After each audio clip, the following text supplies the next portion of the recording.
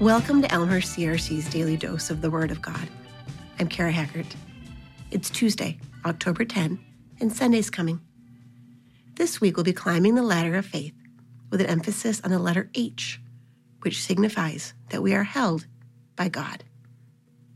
Today we're going to read from 1 Peter 1, verses 3 through 5.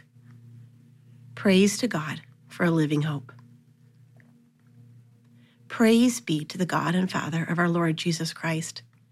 In his great mercy, he's given us new birth into a living hope through the resurrection of Jesus Christ from the dead, and into an inheritance that can never perish, spoil, or fade.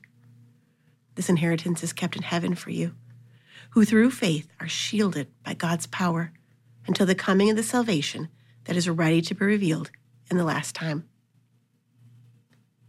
We're talking about being held by God this week. I love that image and that feeling. Sometimes if I'm having a bad day, I close my eyes and imagine that God is holding me.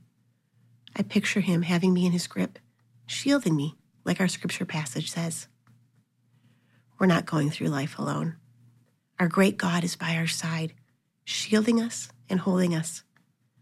We will have good days and we'll have bad days. And through it all, we can put our trust in him. He has given us a living hope, a lasting hope, one that will not perish, spoil, or fade. This hope comes through the resurrection of Jesus Christ, our Savior.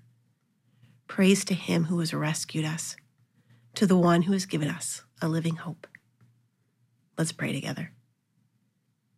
Dear Heavenly Father, we thank you for all of the many blessings you have given us.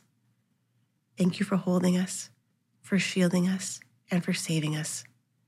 We give all glory and praise to you. Amen.